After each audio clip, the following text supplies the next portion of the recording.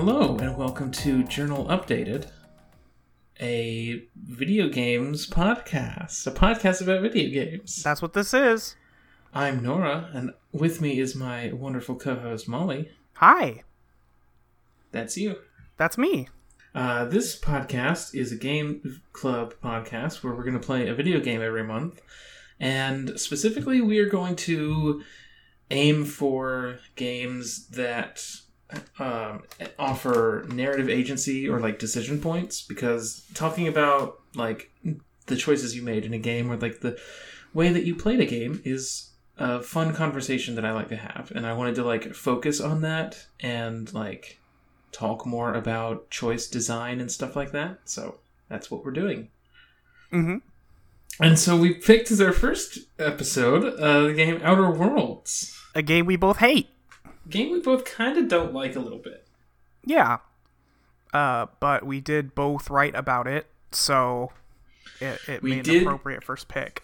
We did both play this at launch last year and write things on Medium about it. We could probably link those in the episode notes. Yeah, definitely. So, just to set the stage, Outer Worlds is developed by Obsidian Entertainment, which you might know for this little thing called Fallout New Vegas. I've never heard of that. Oh. I don't know that game. I definitely have not played it like 8 times. I'm glad one of us has played New Vegas. I love New Vegas. Because we did get a lot of New Vegas emails. Yeah. For this episode. How do we want to do this, Nora? I didn't realize until now that I probably should have like written a brief synopsis. What's Outer Worlds about? Outer Worlds is about a lone survivor of a colony ship being resurrected from cryosleep 70 years late to help a mad scientist, Phineas Wells, to save the Halcyon space colony. Or, if you so choose, you could join the board, which is the conglomerate of 10 megacorporations who run the colony. You can turn on Wells and be a corporate drone if you want. Yes. I figure we can probably talk about this in chunks, because this game is pretty well segmented. We could talk about Edgewater and Monarch and the rest of it, I guess. I guess we could do 3 sections here, because the game is pretty like segmented in the choices that it gives you and the like places where you're able to do things. Mm-hmm. The game opens. Phineas comes and wakes you up on the Hope, and then you get to choose from a variety of character selection options. Basically, it's less you could tweak it less than you can in like a Fallout game in terms of like what your main stats are. They have preserved the you can be dumb as hell.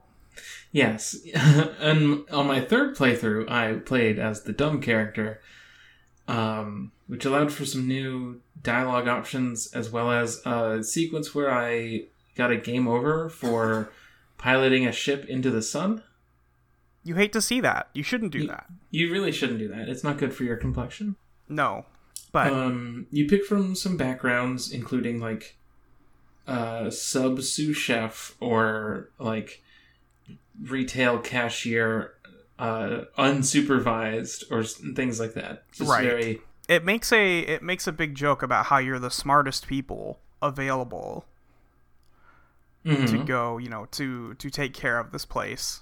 And that, yes, the whole point of the game is Wells wants to wake up some of the other colonists from your ship, because they are the brightest minds of humanity and they can help solve the crisis that Halcyon is facing. The character options you're allowed to pick from as a character from that ship are all just very standard, like, entry-level jobs.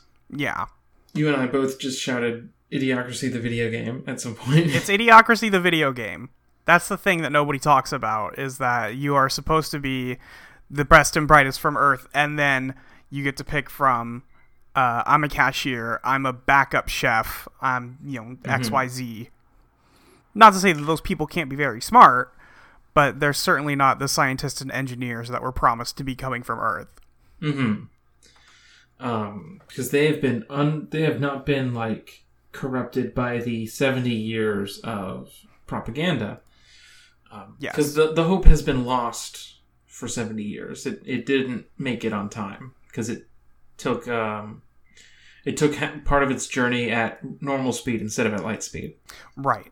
And the whole crew is dead. They couldn't wake anybody up. So that is why Phineas Wells has figured out how to wake up exactly one person and is going to hope that you are willing to take on all of the problems of the entire Halcyon colony.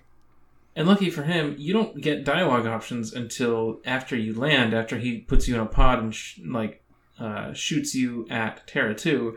So even if you didn't want to do this, you can't talk and you can't tell him no. Yep.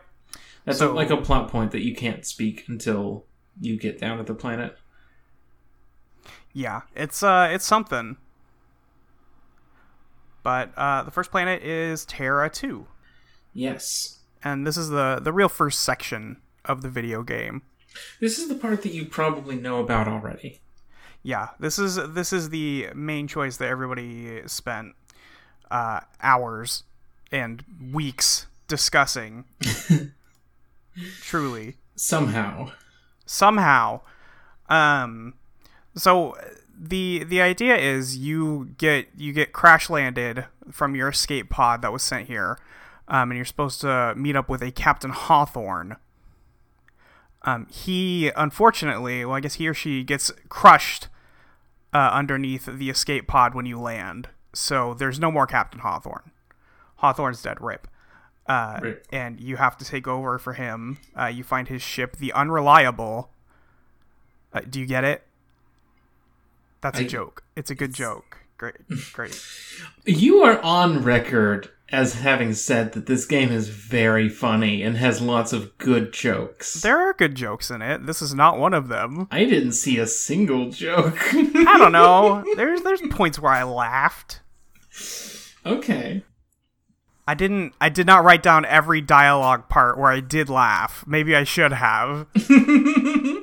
I just think that this game is just too Rick and Morty for me.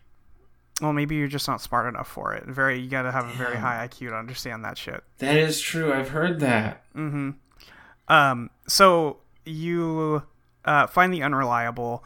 You go into town because you need a new power core for it. Your current one is busted. And this is where you meet up with Spacer's Choice. They are the people who have founded this colony here. It's called Edgewater. And the people there are all sick and dying because they are not getting enough food, medicine, etc., and are forced to work extremely, extremely long hours, and all of that stuff. And also, they ran out of salt tuna to put in their cans. Yeah. Because it's a salt tuna cannery, which is a fish, I guess? Probably. It's probably a fish. Did you at any point play a character that started with a high enough medicine skill in this area to figure out what the plague is? No. It's the flu. It's the flu? Of course. It's the flu. Why wouldn't it just be the flu? So, people are dying of malnutrition and the plague, and it's a bad scene in Edgewater. And on top of that, a group of people have deserted the company town and set up a community in the botanical gardens. And somehow, Adelaide, the leader of this group, has figured out how to make plants grow again and is making food. Your decision point in this quest comes down to you go to a power plant and you can redirect the power that is going to Edgewater and to the botanical gardens. You can reroute the power exclusively in one direction so that you can get the piece for your starship from the other location. And they say extremely, it cannot be undone. Yes. Absolutely not. The process causes irreparable damage to the machinery, and it can't be changed again, so you have to just live with whatever choice you make. Yes. So naturally, there are 3 options. Yes. So, option number 1, you just route that ship back to Edgewater, where everybody is dying and nothing is going to get better. Because the thing to explain is that Edgewater, in fact, has the medicine and food to help all of these people. They just, withhold it because the people there aren't working hard enough. If you catch the flu, it's because you haven't worked hard enough, and therefore your punishment is to have the flu. They do have medicine. The food is a problem still. Yeah, the food is an issue. It's because it's not nutritious enough. Yes, because it's not Saltuna anymore. Also, you can't just live on fish. You can't just live on fish. Turns out you need more than just fish. And it's not even that it's just Saltuna. It's that anything that grows in this solar system is not nourishing to humans, I guess. That's what it comes down to. The ultimate plot of the game reveals that everything is shitty because I guess the terraforming might have fucked up or something, but basically everyone's running out of food. No one is getting the nourishment that they need. Right. If you dig deep enough in this area with talking to Reed and stuff, you'll find that the stuff they are putting into the cans is, I think, the lizards from Monarch. Is it the Raptidons or whatever? I thought it was Sprats also. It might just be a mix of everything they can get their hands on. Yeah, basically. Yeah. And if you dig deep enough with Adelaide, you will find that her secret to making the ground good for growing things is to put dead people in it. Turns out that using fertilizer works. Yeah. Turns out that dead bodies pretty good fertilizer. This is supposed to scandalize you, I guess, because it's treated as a twist. Yeah, it's treated as a twist when that's a normal thing that people do. That not people these days really, but it's not an uncommon idea to have people buried and be used as compost, sort of. You can definitely get biodegradable coffins and shit that turn you into a tree, basically. Right, exactly. That exists. But it's played as this big twist, this big reveal, this dark secret. And one review I read of this game was talking about how it's not a sustainable thing because eventually you'll run out of dead bodies. No, you won't. No, that's not. that's not how populations work. But anyway. When you are sent off to make this choice, you are given your first NPC companion, Parvati. Yes. Everyone's favorite. Ace lesbian. Mm-hmm. And when you go to the power plant and you get ready to throw the switch, she tells you not to take power away from the town. Right, there's some good people who live there. You can't just do that to them. But she's clearly and immediately characterized as this very virtuous and cute and kind of bumbling, nerdy character. Yes. To endear you to her so that she can then give you this plea at the last second, and you'll be swayed by her because you care about this character. Yes. The other thing is, when you first get her, she asks you to go talk to, the priest in town, because she's not sure that turning off the power to the botanical gardens is the right thing to do. So she's truly not sure either way. And her whole thing is to make you unsure about having any kind of decision or any kind of, moral prerogative towards one or the other. And it does feel like the more sure you are of one direction, the harder it tries to rubber band you back by telling you, oh, but what about this? But what about this? You get there, you throw the lever, you redirect it one of two places. And depending on your choice, you might be able to pick a third outcome for all this. Right. If you redirect power to the Botanical Gardens, the city is in shambles, and everyone is just kind of sad.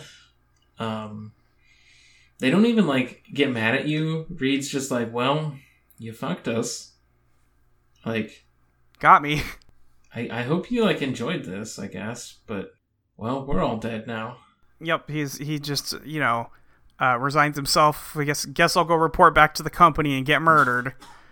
Can't believe you've done this to me. The reason that everyone is in danger without power is marauders. Oh, right, marauders.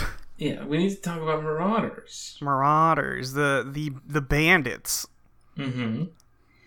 The completely uncharacterized, just inhuman marauders? Bad just humans. People who don't live under corporate law and so immediately become Borderlands characters and just run around thirsty for fighting and killing.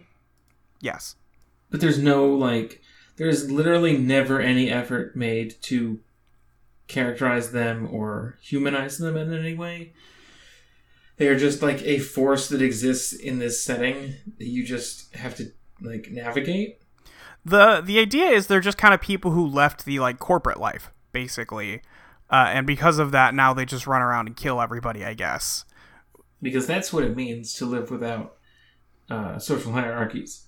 Yes, is you just become murderer. This is like the shittiest fucking portrayal of anarchists.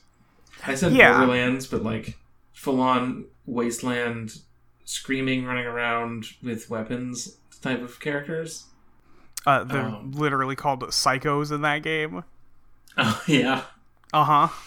So, you can leave one community or the other to the whims of the monsters and the marauders, because there's monsters, of course.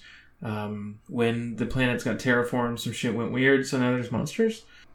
If you send the power to Edgewater, the deserters are just left with nothing, and you have the option of trying to convince them to return to town. You don't have to do this, because as soon as you take the power away, you can get your piece and leave. Right, you could just go. Yeah.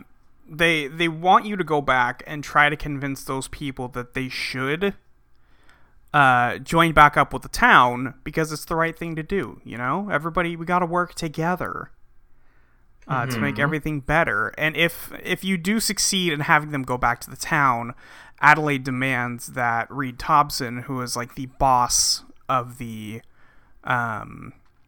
colony, we have to get rid of him because he's the one that's fucking this all up.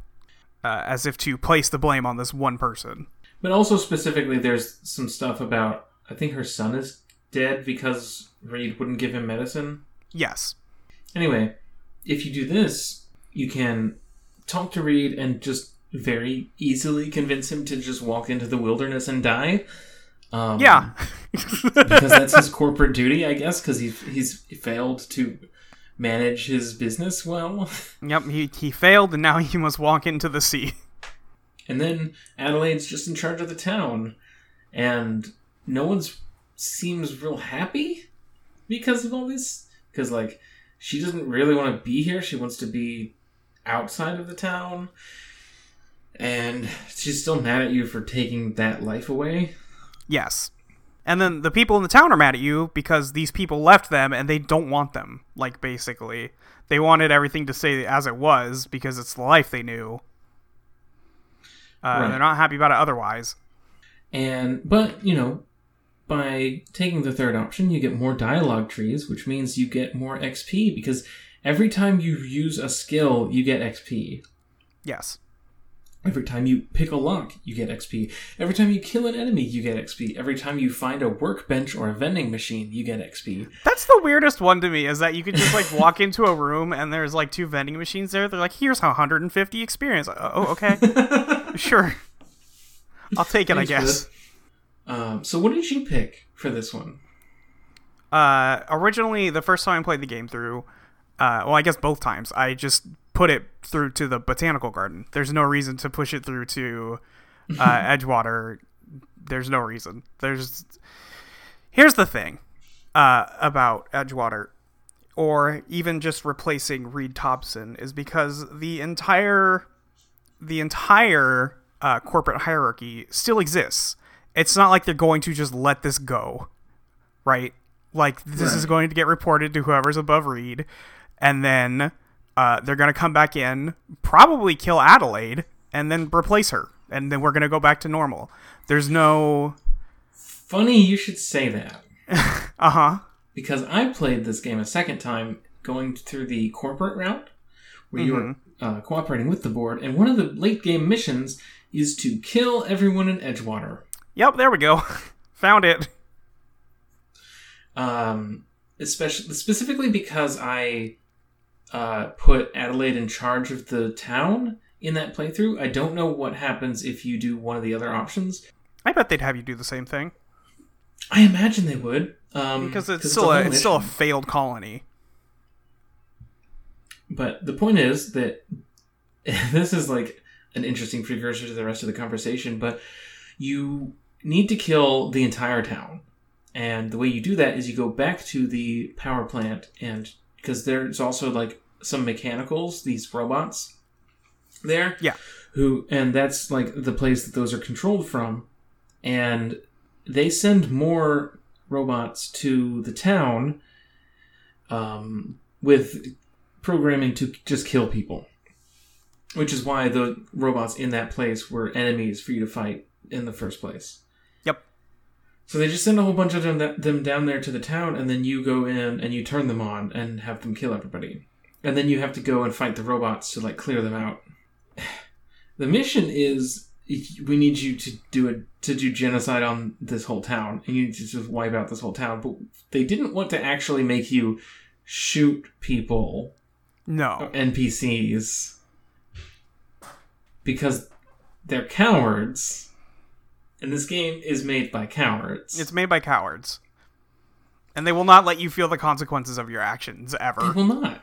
You don't even see the bodies. Right. You just go in and you fight some robots. Like, right. There is no moral weight to anything. No. In this game. And that's the thing, like, no matter what you do, they push to make you feel like you did the correct thing. It seems like, which I guess is kind of like how decisions in games work, right? Yeah, like a lot of these games sell you on the fantasy of being the character with the agency that like makes the decisions. Yeah. And there's the other thing. I had two companions with me at that point. Felix, who is the sort of, I would say himbo if he were hotter. I mean, but that is who he is. He is himbo, whether or not he's hot. That's true. And he's just like a good guy generally. He's the only like real anti-corporate character in the game. Yeah, he's the only one who truly wishes to fight them. And I had Parvati, who is from Edgewater. Yes. And both of them objected at every step to me working with the board. Yes. Both of them said that I was a terrible person. And Parvati said, don't make me choose between you and my, like, hometown. Yeah. And so what I did was I killed her hometown and then brought her with me to fight the robots, and she just did it because she's an NPC.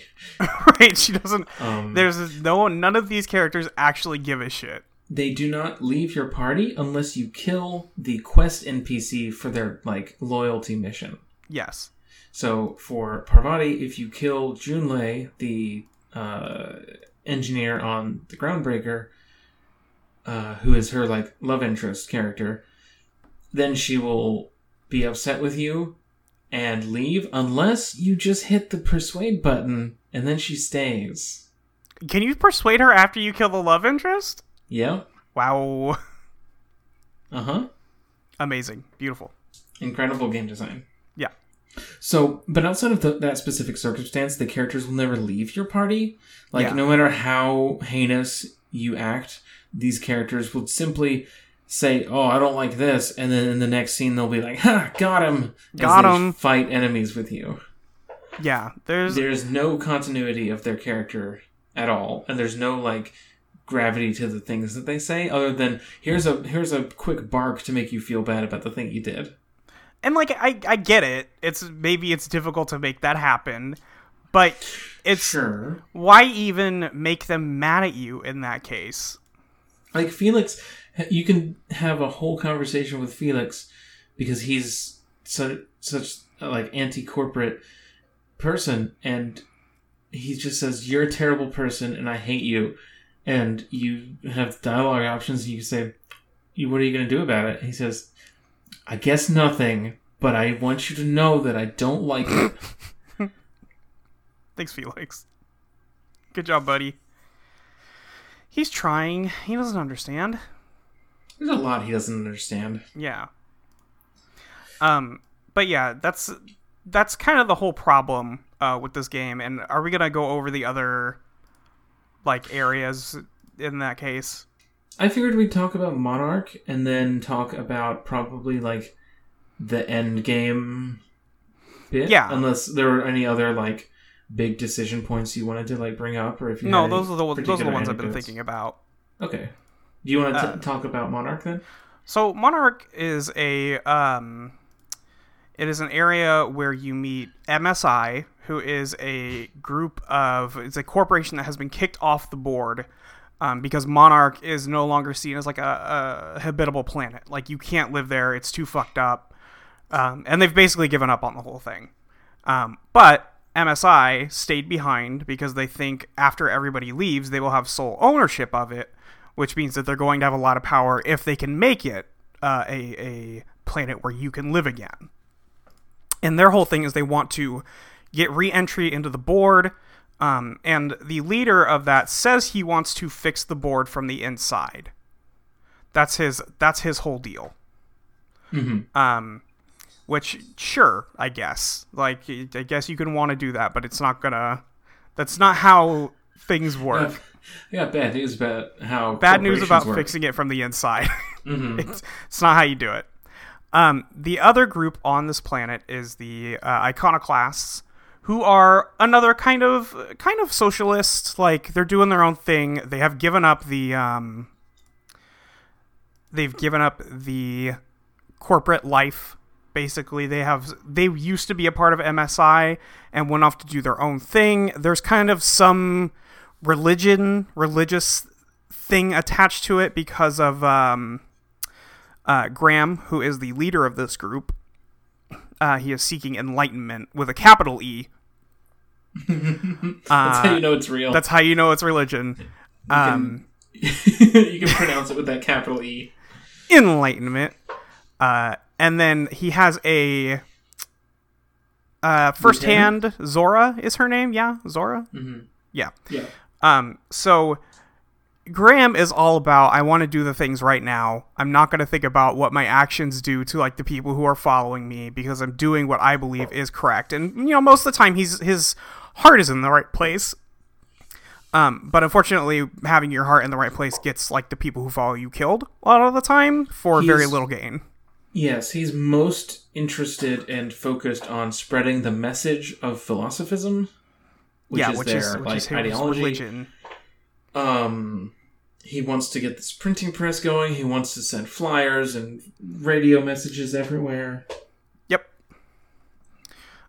He wants to do that, which is admirable, but unfortunately, he is going about it in a way that is getting the people who actually already follow him killed.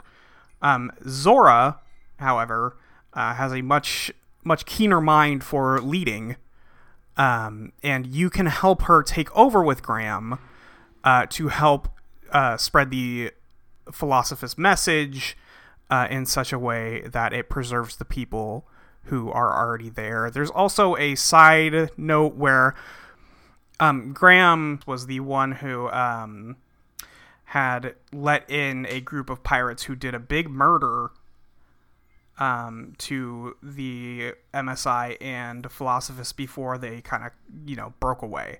Mm-hmm.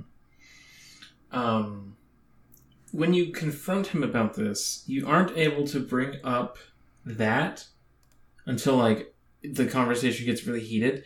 It starts as just, like, Zora basically telling him that he's a shitty leader. Yeah. And you don't get to talk about, like, the actual reasons you have for not trusting him until it's already gotten to, like, shouting. Yeah. And you basically provide proof that he was the one who gave the Marauders access to the gates so that they could get in and do a big murder. And then he just decides, well, if you're going to ask me to stand down, you are going to have to kill me, and then you have to kill him. You have to kill him. There's no, hey, I think Zora is doing this better, maybe you should listen to her option. You must simply murder this man for his decision, his bad decision he did make. It is on him, but, like, yes. It's not done well. No, like, he did something terrible, and that there is no way to address that at all. No. Is just kind of souring. Like, there is no actual... Nothing comes of that. All it does is prove to Zora specifically that Graham was responsible for those deaths, but you don't ever tell anyone about it. You don't ever seek any kind of justice for that. You just tell Graham, hey, I know the shitty thing you did, and then he's like, well, you're going to have to kill me because this is my movement and I'm in charge, and I'm not going to let you make us stray from this path. It's really weird. It's weird. It feels like they just, like a first draft, like they just kind of threw that in to, like... Yes. It's like make you go, like, oh, maybe these people aren't good. Like, they needed a catalyst for you to depose Graham and replace him with Zora, and all they could think of was he made murder happen and couldn't, like, square that away with literally any other part of his character. No.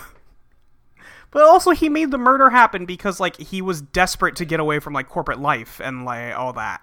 Like, it's misguided, but he didn't know what to do, and, we've all made bad choices. I've never made a bad choice that resulted in multiple deaths. That's fair. I haven't either, but... But, like, this is not a binary, right? Like, there are other approaches than just, well, I guess we will put the gun to his head now. Like, he just pulls a gun on you, and die. You have a little firefight in his room. Yeah, and then nobody says anything about it. Nobody. That's the best part. That's the best part. Is no that one cares. Nobody gives a shit. They're just like, oh, Zora's in charge now? Alright, dope. You have the choice to... Go ahead, were you going to say something else about it? No, you go. I was going to say, after that, you have the choice you can make MSI and the Iconoclasts group up and, make friends. Or you can just pick one or the other and then slaughter the other half. Mm-hmm. You do have to do that last part. Do you have to pick one or the other either way? I mean, you have to kill the other side. If you pick a side, you have to kill the other side, I'm pretty sure. Yeah. Unless, after you've, like, done what you need to do on Monarch, a ship crashes on the planet, and you can take a component out of it that both factions want. And this is the point where you pick, for good, which side you're going to ally with. Right. Or you pocket it and leave. Or you just... and you take it to Phineas. And he's like, wow, cool microchip. Yeah, cool microchip. Yeah, those ships kind of suck. That's why they crashed. And then nothing happens. Great. So, after that, you do some other missions. You go to Byzantium, which is the big fancy place. It's a different rich colony. People zone. Yeah, it's the rich people zone, Act 1. It's on Terra 2. and it's just a big fancy city. You do some quests there. You talk to and or kill various important people. The propagandist for the colonies, for the board, is there. He says he's been on house arrest for a very long time, which, sure, bud, I don't know. He's got a lot going on. He's just having a sad time. Yeah. And then I guess the thing there is I think that's where you get the chemicals, right? Yes. So you have to gather specific chemicals to help Phineas wake up the other people who were on the Hope that you were on. Because he only had enough to wake you up. But if we steal this chemical from the board, he can use it to wake more people up. Yes. And of course, we need to wake up the smart people. Yes, you gotta wake up these smart people so we can do more idiocracy. Yes, the chemicals are needed because, like, they were in cryosleep too long, and now they can't safely be thawed without this specific chemical mixture. And the board is using this mixture to test thawing and refreezing people multiple times. Yes. Because they have this plan called the Lifetime Employment Plan.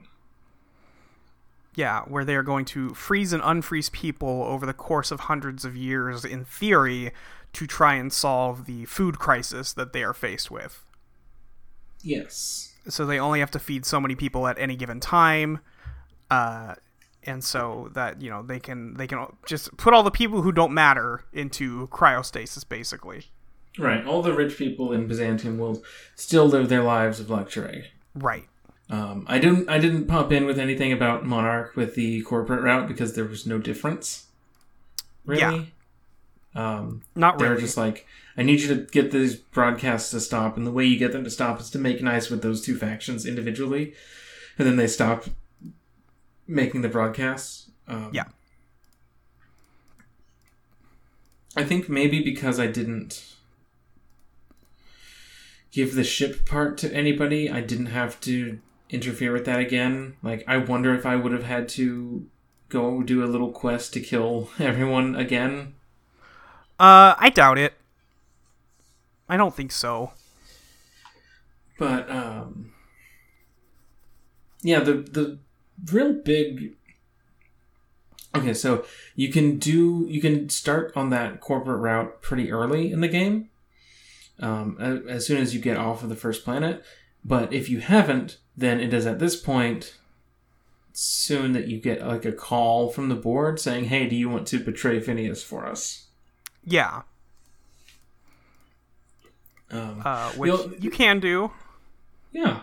The only decision of interest between Monarch and that decision is when you go to get the chemicals, you can take only a little bit of it, or you can take all of it and all of the test subjects die in horrible agony. So they say. Well, you can watch the character models go... Oh, I'm in water. Uh-oh. True. Which, of course, I think we both just took all the chemical. I think I don't know if I took all of it the first time I played through. The second time I played through, I definitely did. I didn't give a shit. Yeah. And then, like, at the end of the game, the board has kidnapped Phineas. Yep. And taken him to the prison moon, Tartarus. Yep. And you go through this area, and at the end, you talk to the adjutant, who is the, like, board representative that you're dealing with a lot of the time here. And you just click persuade, intimidate, persuade, etc. until you can just walk into the room where Phineas is. And then you win. Yeah. And then you win the game. The game is over. Or if you don't have any speech skills, which I don't know why you wouldn't, because this game is like basically runs on speech checks. Like, yes, there's combat, but it's not that involved. We'll talk about like technical aspects at some point, I'm sure. We'll talk about, like, gunplay and stuff, but... Right. If you don't have any speech skills, you do have to do a final boss, which is just a big robot with a shield, like a riot shield, and a minigun that you have to coax into charging at you so that it will hit the walls and expose a little nugget on the back that you can smack with your hammer or whatever weapon. Stop me if you've heard this one before. It's boring, and then you walk into the room where Phineas is being held, and you have to just fight the adjutant, who has 7 hit points. God. So literally any weapon will just kill her, and then you win. Then you win the game. Now, if you had a faction from Monarch that you helped, they will attack the prison as you are going in to help you. But if you're doing a sneaking run where you're just going to sneak past everyone, they still show up and they still pick fights, and you just like walk through while they're fighting. Yeah, that's nice. Yeah, they're just throwing their lives away for nothing. No biggie. And if you are playing the corporate route, the level is exactly the same and all the enemies are the same, except instead of corporate soldiers guarding the prison, you have to fight through prisoners who have rioted because Phineas is still arrested but makes a prison riot happen and takes over the prison if you are the evil route. Question mark. And then if you have the talking skills, you just talk him down, and then he shoots himself for you, so you don't even have a boss fight. Great. Thanks, Phineas. You asshole. Yeah. And it is only in this evil route. I say evil because it's corporate, but like, you know, whatever. Yeah. It is only in this route that like Phineas goes like mask off with what his character is and what his like flaws are.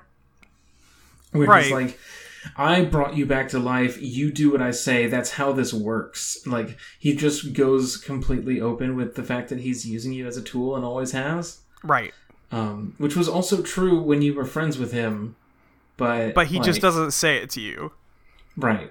Like, there's no opportunity to engage with that power dynamic at all, or like that character interaction at all.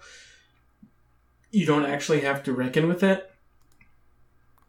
You don't ever have to, like, confront Phineas about what he's done. Right. Really. If you push him, you will get him to admit that, like, yes, I've tried to revive other colonists and it didn't work and they died. But, like, beyond that, like, there is no real addressing the fact that you were woken up and, like, thrust into all of this without any action on your part. Right. It is just given to you that you are going to be this agent in the world. Because it's a video game. Because, you know, like, you're the hero and you're here to save the day. Right, and you're supposed to do the air quotes right thing. Right. Like, there is no reason given for that. There's no, like, they don't talk about your character's agency in the world in that way. Right. But then we get the ending slideshow. The where are they now? Yes, which is much shorter if you kill everybody in the game, by the way. Yeah, if you just murder a bunch of people, there's no where are they now, because they're all dead. I guess what I should have done is played the game in the hardest difficulty mode so that companion deaths are permanent, and then I could have fixed the robot and then let the robot die. And then murdered the robot? Yeah, I think that's the only way to get rid of the robot, because I don't think you can dismiss it. Probably. I was playing a no companions run, but... Yeah. A real no companions run. I mean it for real. For reals. My third playthrough, I just killed every character who was important enough to have a slide in the ending. Yeah, just to see. Yeah, and some of them still get mentioned, like Junlei. Who is in charge of, like, a space station that is independent and not a part of the board. It's, like, the only thing in the system that is. Yes, but they still have, like, all the stores are run by the corporations. Yeah. Which, so I guess they don't really reckon with that at all. Which I guess I understand. Look, the scale of this game is much smaller than other games in this space. It is like this weird middle ground between Fallout and BioShock, where it's like a Fallout style thing, but in the scale of a BioShock campaign. Right. And that is a smaller thing, and it has smaller areas and less quests, and it's a smaller game. So there's a point at which I'm like, well, okay, asking too much, right? Yes. But tell me how the endings go for Edgewater. For Edgewater, if you side with... I actually don't know what happens if you side with Edgewater. If you side with the Botanical Garden folks, what happens is you get a title card, or the ending card says that you're not sure how much Adelaide's research actually helped anyone, and that over the course of the next few years, they would turn everybody else from the town away, which, Adelaide warned you about this before. She said she was not going to accept corporate loyalists into her colony, into her town, which makes sense. But it also throws in, just as a dagger, that she actually died the next winter, so she didn't even get to see if her stuff helped anybody. Mm-hmm. Just for no reason but to be cruel, basically. Yeah. So if you help the socialists, you learn that it doesn't help anyone. Yeah. It just tries to characterize her as this super bitter person who's like, no, we're safe here. Fuck you for not joining me sooner. When the first thing she says to you when you go to talk to her, before she even knows why you're there, is, are you hungry? Are you hurt? We have food. We have some medicine over there. Help yourself to what we have. We'll help whatever you need. The first thing she does before even saying hello is, what do you need? Oh, yes. We got you. Yes. They try to have it both ways. Yes, exactly. Because once you've made a decision, there's no point in making the character, likable or understandable at all. Because it's, the moment of choice that matters. Yes. I don't know what happens on the other route, because I killed everybody. So it was just, it just had, a brief description of, everything kind of crumbled away and was abandoned because there was nobody living here, because all of them were killed. I mean, good, I guess. I guess so. It's... Here's a weird thing, right? What does it mean to let nature reclaim a space when human beings created the nature by terraforming in the first place? Yeah. That's never really addressed. No, not at all. There has basically no thoughts about its own setting. All the monsters that are roaming everywhere, they weren't there before, right? Yeah. The Raptidons are the way they are because the terraforming on Monarch got fucked up really bad, and it made monsters. And it never goes into what does it mean to colonize a space when you created the space in the first place? Yeah. It doesn't reckon with that idea at all. It doesn't recognize the oh, you terraformed this rock into a place where life exists, and then you live there now. It has nothing to say about any of that. And then there's Monarch. Yes. So on Monarch, you can choose which side you go with. Both times I ended up going with the Iconoclast. It turns out that I can't play this game and just completely go the other way, because I just feel bad about it, and I can't bring myself to do that to people, basically. Yeah. So I went with the Iconoclast both times. The first time, it did not give me I think I had a bug or something. I was not given the option to side with Zora. And if you don't side with Zora, if Graham is the leader, the card for the Iconoclast talks about how, it was the movement died out because it couldn't sustain itself because it just wasn't focused on any material like work. It was all hinging on Graham's sermons, and no one outside of Monarch ever heard about the Iconoclasts, and the movement died without leaving the planet. Which is weird because, like, Zora's still there. Are you saying that, like, he never listened to her about anything? Which I guess is possible, but it just sucks. Look, things don't happen unless you do them. Yeah, that's true. But if you go with Zora, it does give you a ending card where, like, what you did meant something. Those people got the message off planet. All that. Is that what it says if you didn't make them cooperate with the MSI? Yeah. Huh. Yeah. So there is one happy ending. If you killed both factions, as I did in my third playthrough, then it says there's nothing left but the beasts. Yeah. I don't know. And if you kill both factions on Edgewater, then there's like a side quest early on where you can go find a missing deserter who went off to join the Marauders, and she's just sitting there, and all these Marauders are around her, and you get close and they all attack you, and once you kill them all, she's like, well, that was fun. I want to go home now, I guess. Because she was like this leader? She immediately became their queen. She immediately became their queen. I guess the Marauders were just all thirsty. Extremely so. And the ending, if you kill Reed, Thompson, and Adelaide, is that both factions were eventually wiped out by a group of Marauders led by Zoe Chandler, who was the like character that you from that side quest. Shout out to Zoe. Shout out to Zoe, honestly. Queen of the Marauders.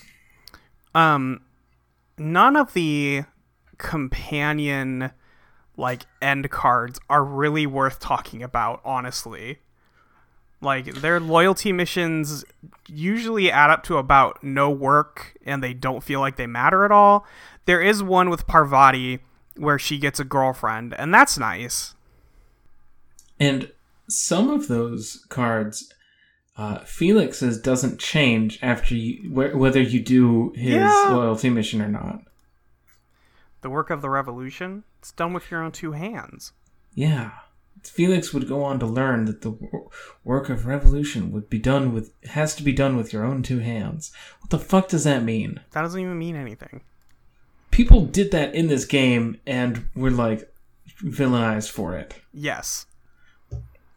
Constantly. That's like every single like non-corporate faction is like, hey, we went out and did this thing and we're living on our own now, and then you are given the card that says, well, you fucked up, idiot.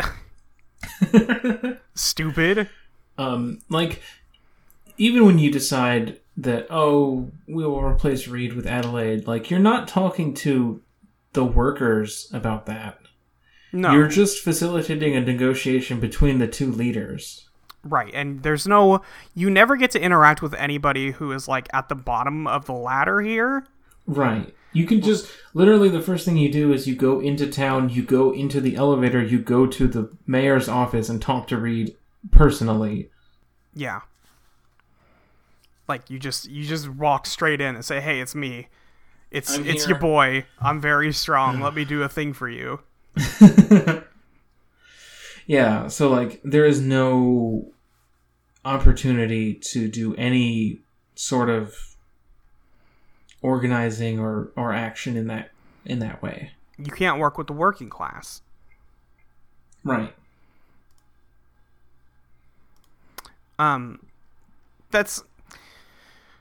Is there anything else specific you want to talk about in regards to like these title cards or anything? I feel like those are the main points. There's a lot if you side with Phineas about like he rezzed everybody and now they're working on it. He revived over half of the missing colonists. Wow, we did it.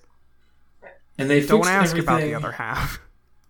And if you don't side with Phineas, then the lifetime employment program goes off without a hitch, really. Like, outer communities crumble, but in Byzantium they're still partying. Do they suggest that it works?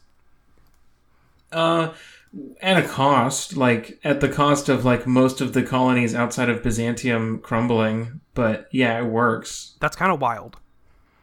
Huh. And then there's the final revelation at the end of, Earth has gone dark. Yes. So we're on our own. No one else is coming out here to save us or stop us. We have to live on our own with our own. We have to manifest our own destiny out here on the frontier. There's no one back home. This is us now. It's just us. Which means nothing and contributes nothing to the story. Right. All it means is there won't be consequences for this. Basically, 0 consequences. There's nobody else. Yeah, it's strange. I don't quite understand all of it. Game fun to play, I will say. Is it? The shooting and the running around and I do enjoy the serotonin of getting XP for finding vending machines. For finding vending machines? Yeah, I guess so. I mean, there's very little equipment to find in this game. There's 3 types of gun. Mm-hmm. But there's also different brands. There are barely different brands for the guns, though. That's the thing. There's 2 different models for each type of gun. Yes, and that's it. And they just have different names and better stats. There's nothing unique about and the only unique weapons in the game, they're called science weapons, and none of them are good. You have to specifically make a build where you use them, and even then, it's not worth it. Yeah, and it also plays into the part of this game that is tonally frustrating for me, which is why I called it a Rick and Morty-esque video game. The sort of mad science, or science in all caps with an exclamation point as a statement, Yeah. It's just hokey in a way that doesn't work for me. I know that camp hits different for different people, but it's not for me. No. I'm not here for this particular ray gun aesthetic, Not really. I do like running around shooting, getting the dialogue options to work. It is a simple game. I whether it's easy or difficult, it varies, but it is, regardless, it is a simple thing that it doesn't ask much of me, and that is that's true. Stimulates that part of my brain where I get to accomplish things easily. Yeah, that's fair. It's not a difficult game to play.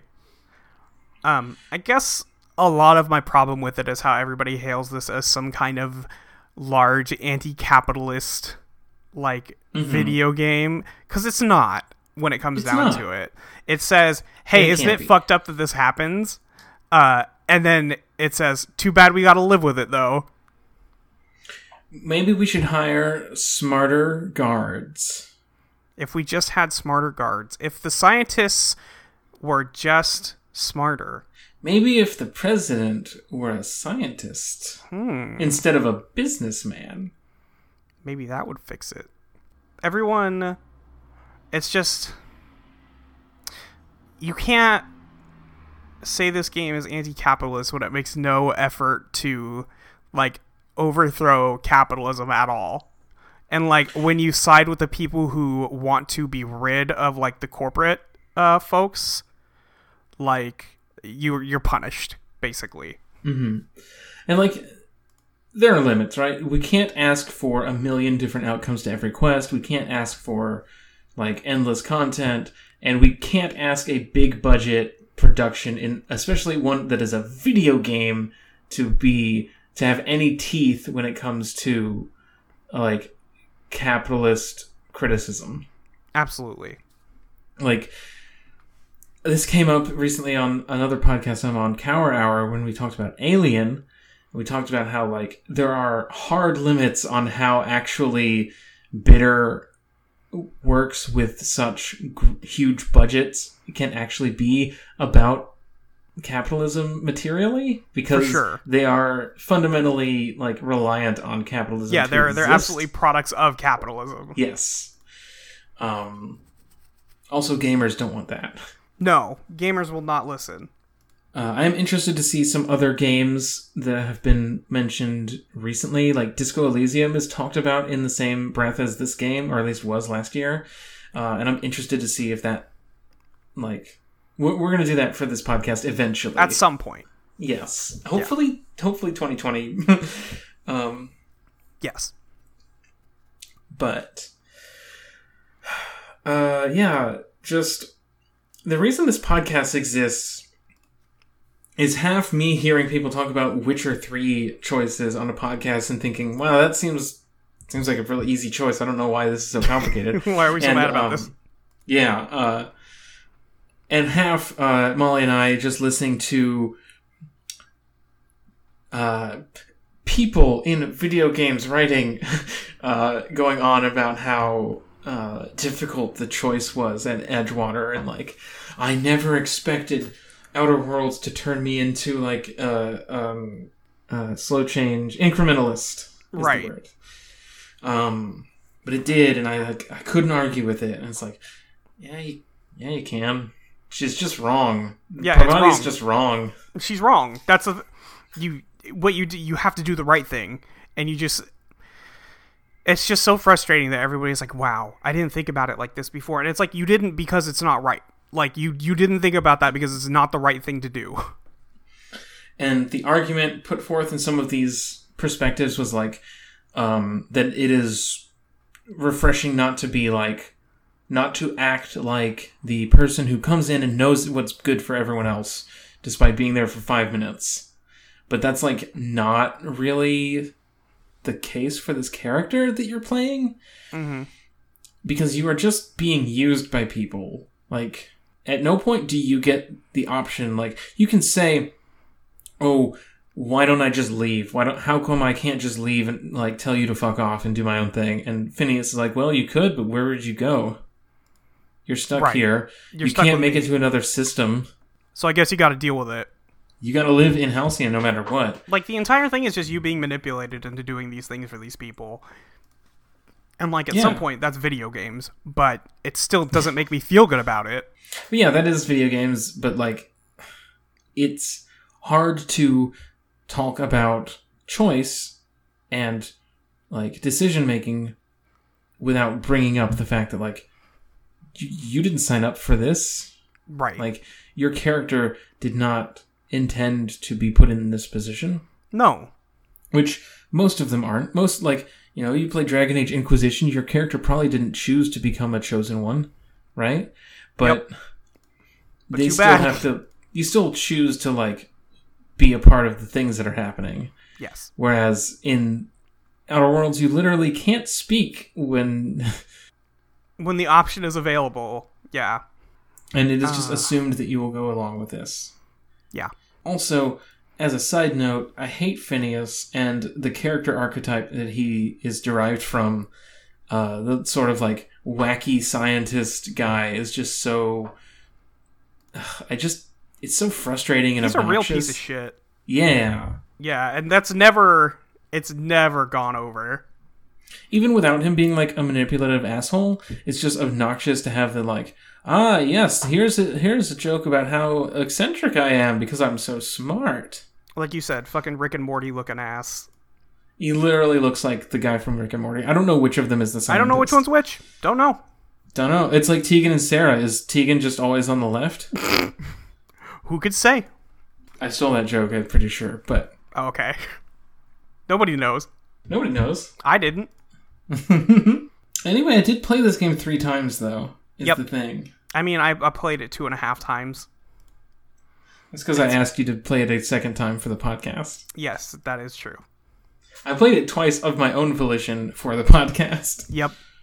Fool that you are. I guess I can just never touch it again now. And you never have to. There's DLC coming, though. There's story DLC coming. Oh, no. I forgot. Until right now. We talked about this yesterday, and I already forgot. Yeah, so it just like makes it pretty obvious that like the paradigm of people playing games in the span of like a week or two and immediately writing their thoughts about it and never touching it again is like bad for criticism. Yes. Like, obviously, do I expect Patrick Klepek to play this game 3 times over the span of like several months before talking about it on Waypoint? No. That's simply not like feasible. Not doable. But I think that it is a like detriment to the criticism of the medium when people are just playing it under a time crunch. That's never good, right? Yeah. But also like just playing it, dropping it, and never touching it or thinking about it again, and like only sitting with your first instinct or your first takeaway. Like, I'm not saying you have to like revisit every piece of art that you want to criticize, but it does help. Yeah, it does help if you sit on it for a minute. Yeah. So I think that's all we have for our like Outer Worlds chat generally. Mm-hmm. We did get some emails. Love an email. Love an email. If you want to send emails to the podcast, you can do so by addressing them to journalupdated@gmail.com. Which one do you want to start with? I don't have a favorite. I would need to look at them again. All right. Well, I'm just going to start with the first one on this list that I sent you in screenshots, which is from M. M writes, do you think it's possible to make this style of game and not make a centrist simulator? The form of a big to medium budget open world shooter might doom it to cowardice from the jump. I love New Vegas, but also it has deep centrist problems. I don't know if I have a question past don't you agree video games are bad, but I'm excited to listen to the podcast. You're right. Video games are bad. Like, I think we can establish a baseline at the beginning of this podcast. The video games are bad. They're bad. They're not great. We love them, but they're bad. I enjoy them. Yeah, but they're bad. Yes. I mean, if you wanted to make a video game that's not a centrist simulator, I think that's what you have to go with from the jump, and you have to be not scared to make it. Right, like, you can't start from the place of, I want to make a game where you make decisions. You have to make it from the starting point of, like, an ideology. Yes. I mean, I can't imagine a game like this that leans in and was like, yes, the 2 routes of this game are actual fascist and, like, leftist. Like, that's not going to happen either, right? No. It's not going to actually...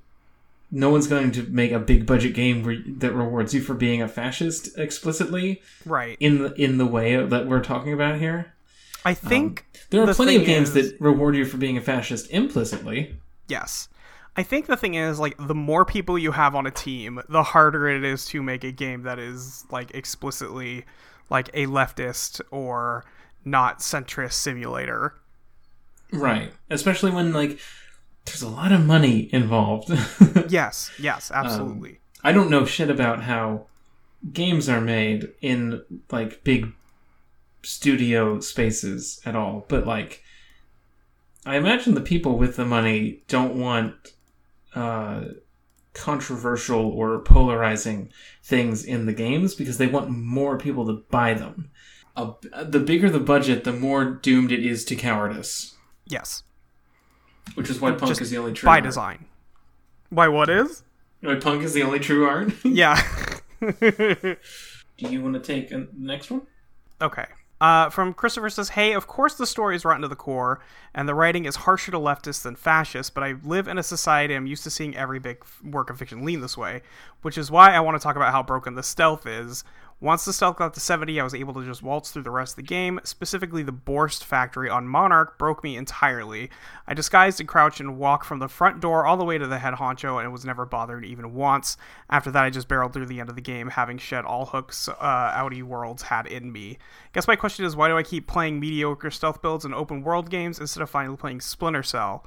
Well, Splinter Cell is definitely going to be more fashy. First of all. Yeah, that's fair. I mean, if you want to play a stealth game. Funny how most stealth games involve you playing as, like, cool soldier guys. Yeah.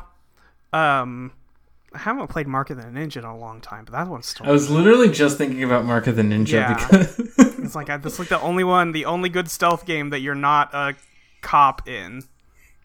Tom Clancy's. Oh wait, Splinter Cell is literally Tom Clancy, isn't it? Yes, it is literally Tom Clancy. Shit. Yeah. Tom Clancy's Metal Gear Solid.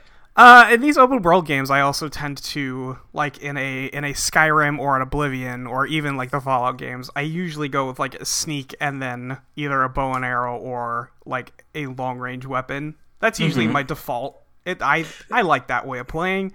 I also do enjoy stealth games. So yeah, playing at a range with stealth in those games is a great way to keep gameplay at arm's length. And also, because I've never thought melee combat in this type of game was particularly good.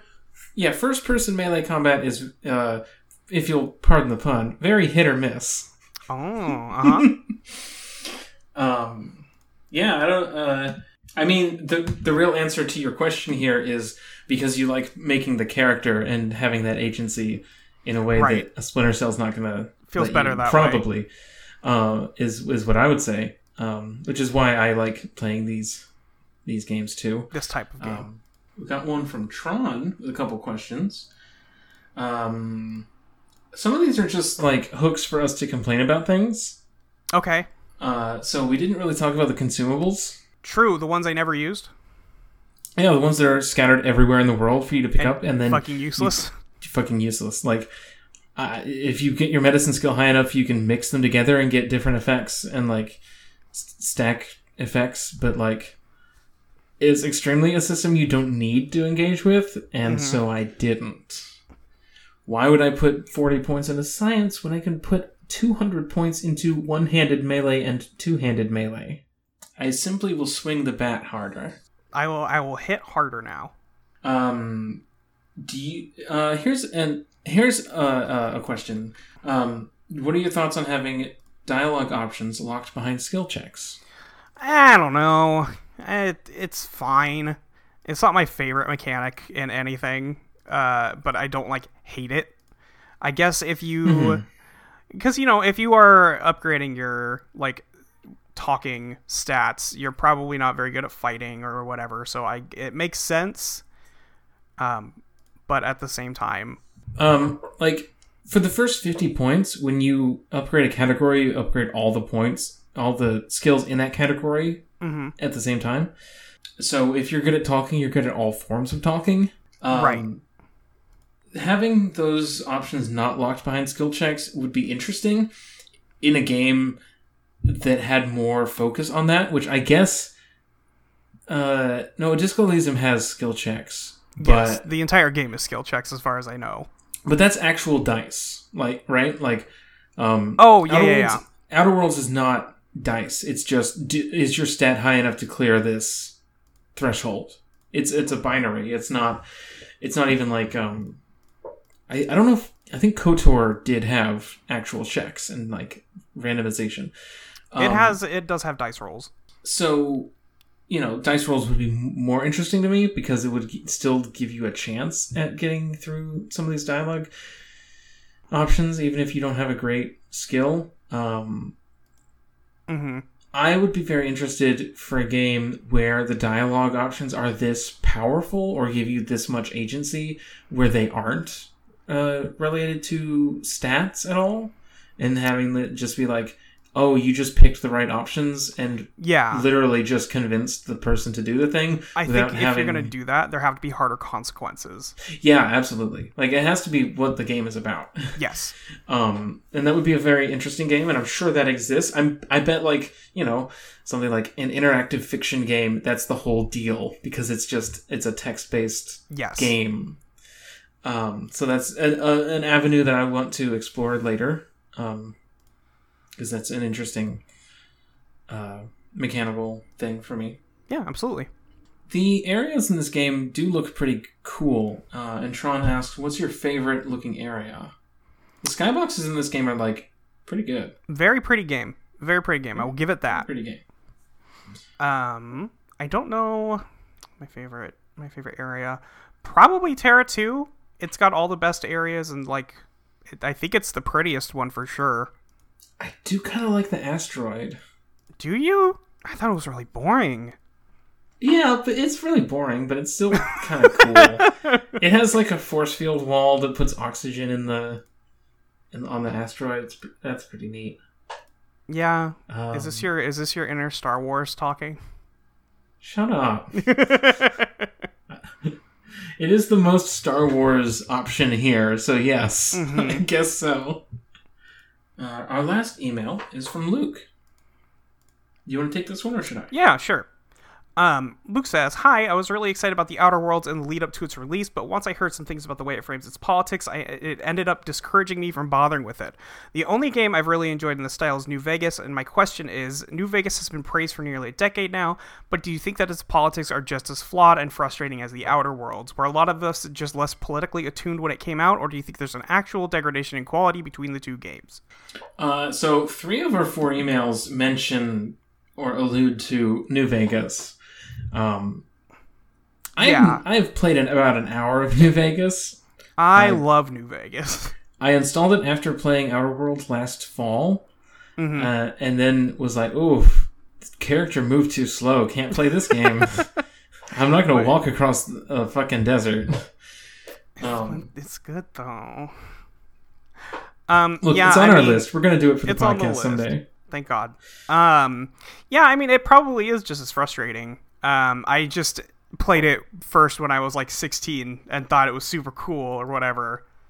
When did Fallout New Vegas release? This is going to be way worse. It's going to be like 20 or something. Yeah, that is exactly right. I was 20 years old. Yeah, that game came out in 2010, and I really liked it. I do still really like it. But it probably absolutely falls back into those same pits and like I had less of a problem with that, when I played it originally, and on subsequent playthroughs, I have not paid that much attention to like dialogue choices and all that. So it's mostly because I enjoy playing that game and scrounging and walking around in an area that I am vaguely familiar with living from California. Like, those are real places in California and Nevada that I am familiar with and have driven around in. I had something like this with Mass Effect 2. Yeah. I never played the first one, but I played Mass Effect 2 and it was like sort of new, which was around the same time that New Vegas came out. I think Mass Effect 2 must have been 2010, 2011. That sounds right. Definitely just played it as a third-person shooter and didn't mess with any of the RPG elements at all. Yeah. Pretty good first-person shooter. Or third-person shooter. Yeah, I was trying to think of a good dunk on that because you said the wrong word, but couldn't think of anything. Okay. And like in hindsight, I'm like, I spent a decade slowly realizing that the choices in like politics were like pretty suspect. Like you spend most of that game collaborating with the like white supremacist faction. Yep. Or the equivalent in a space setting, Yeah. There was a while where playing the game where I was like, this guy kind of sucks, but they also never bring up the human supremacy thing again, like at all. So I guess it's just kind of a background thing. And then it's like weird that the final choice of Mass Effect 2 is the way it is, but we'll talk about that some other day. Yeah, we'll get there eventually. That's the end of questions, emails rather. Yeah. Send us emails. Send us emails. journalupdated@gmail.com. Mm-hmm. The dog is barking in the other room. The dog is barking. You know what that means? That we're done? Yeah, it's time to do the sign-off. All right. I'm going to ask you the question that everyone loves to hear on podcasts. Molly, where can people find you online?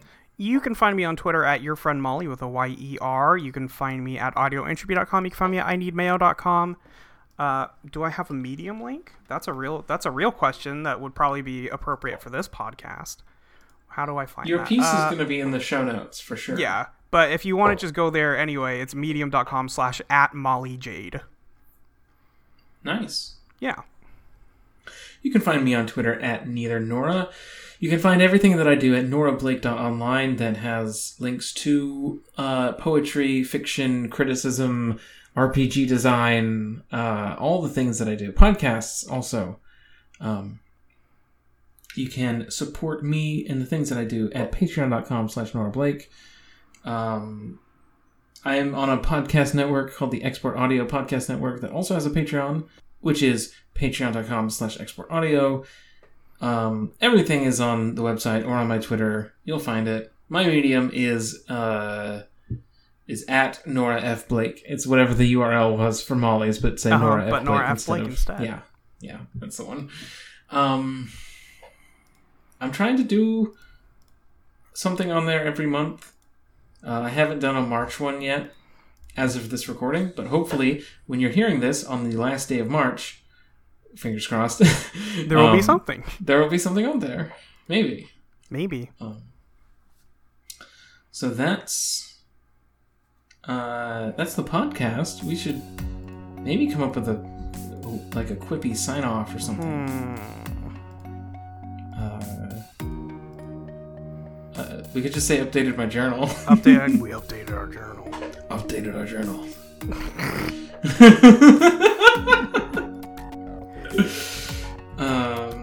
We'll think of something next time. Journal updated. Journal. Consider this journal updated.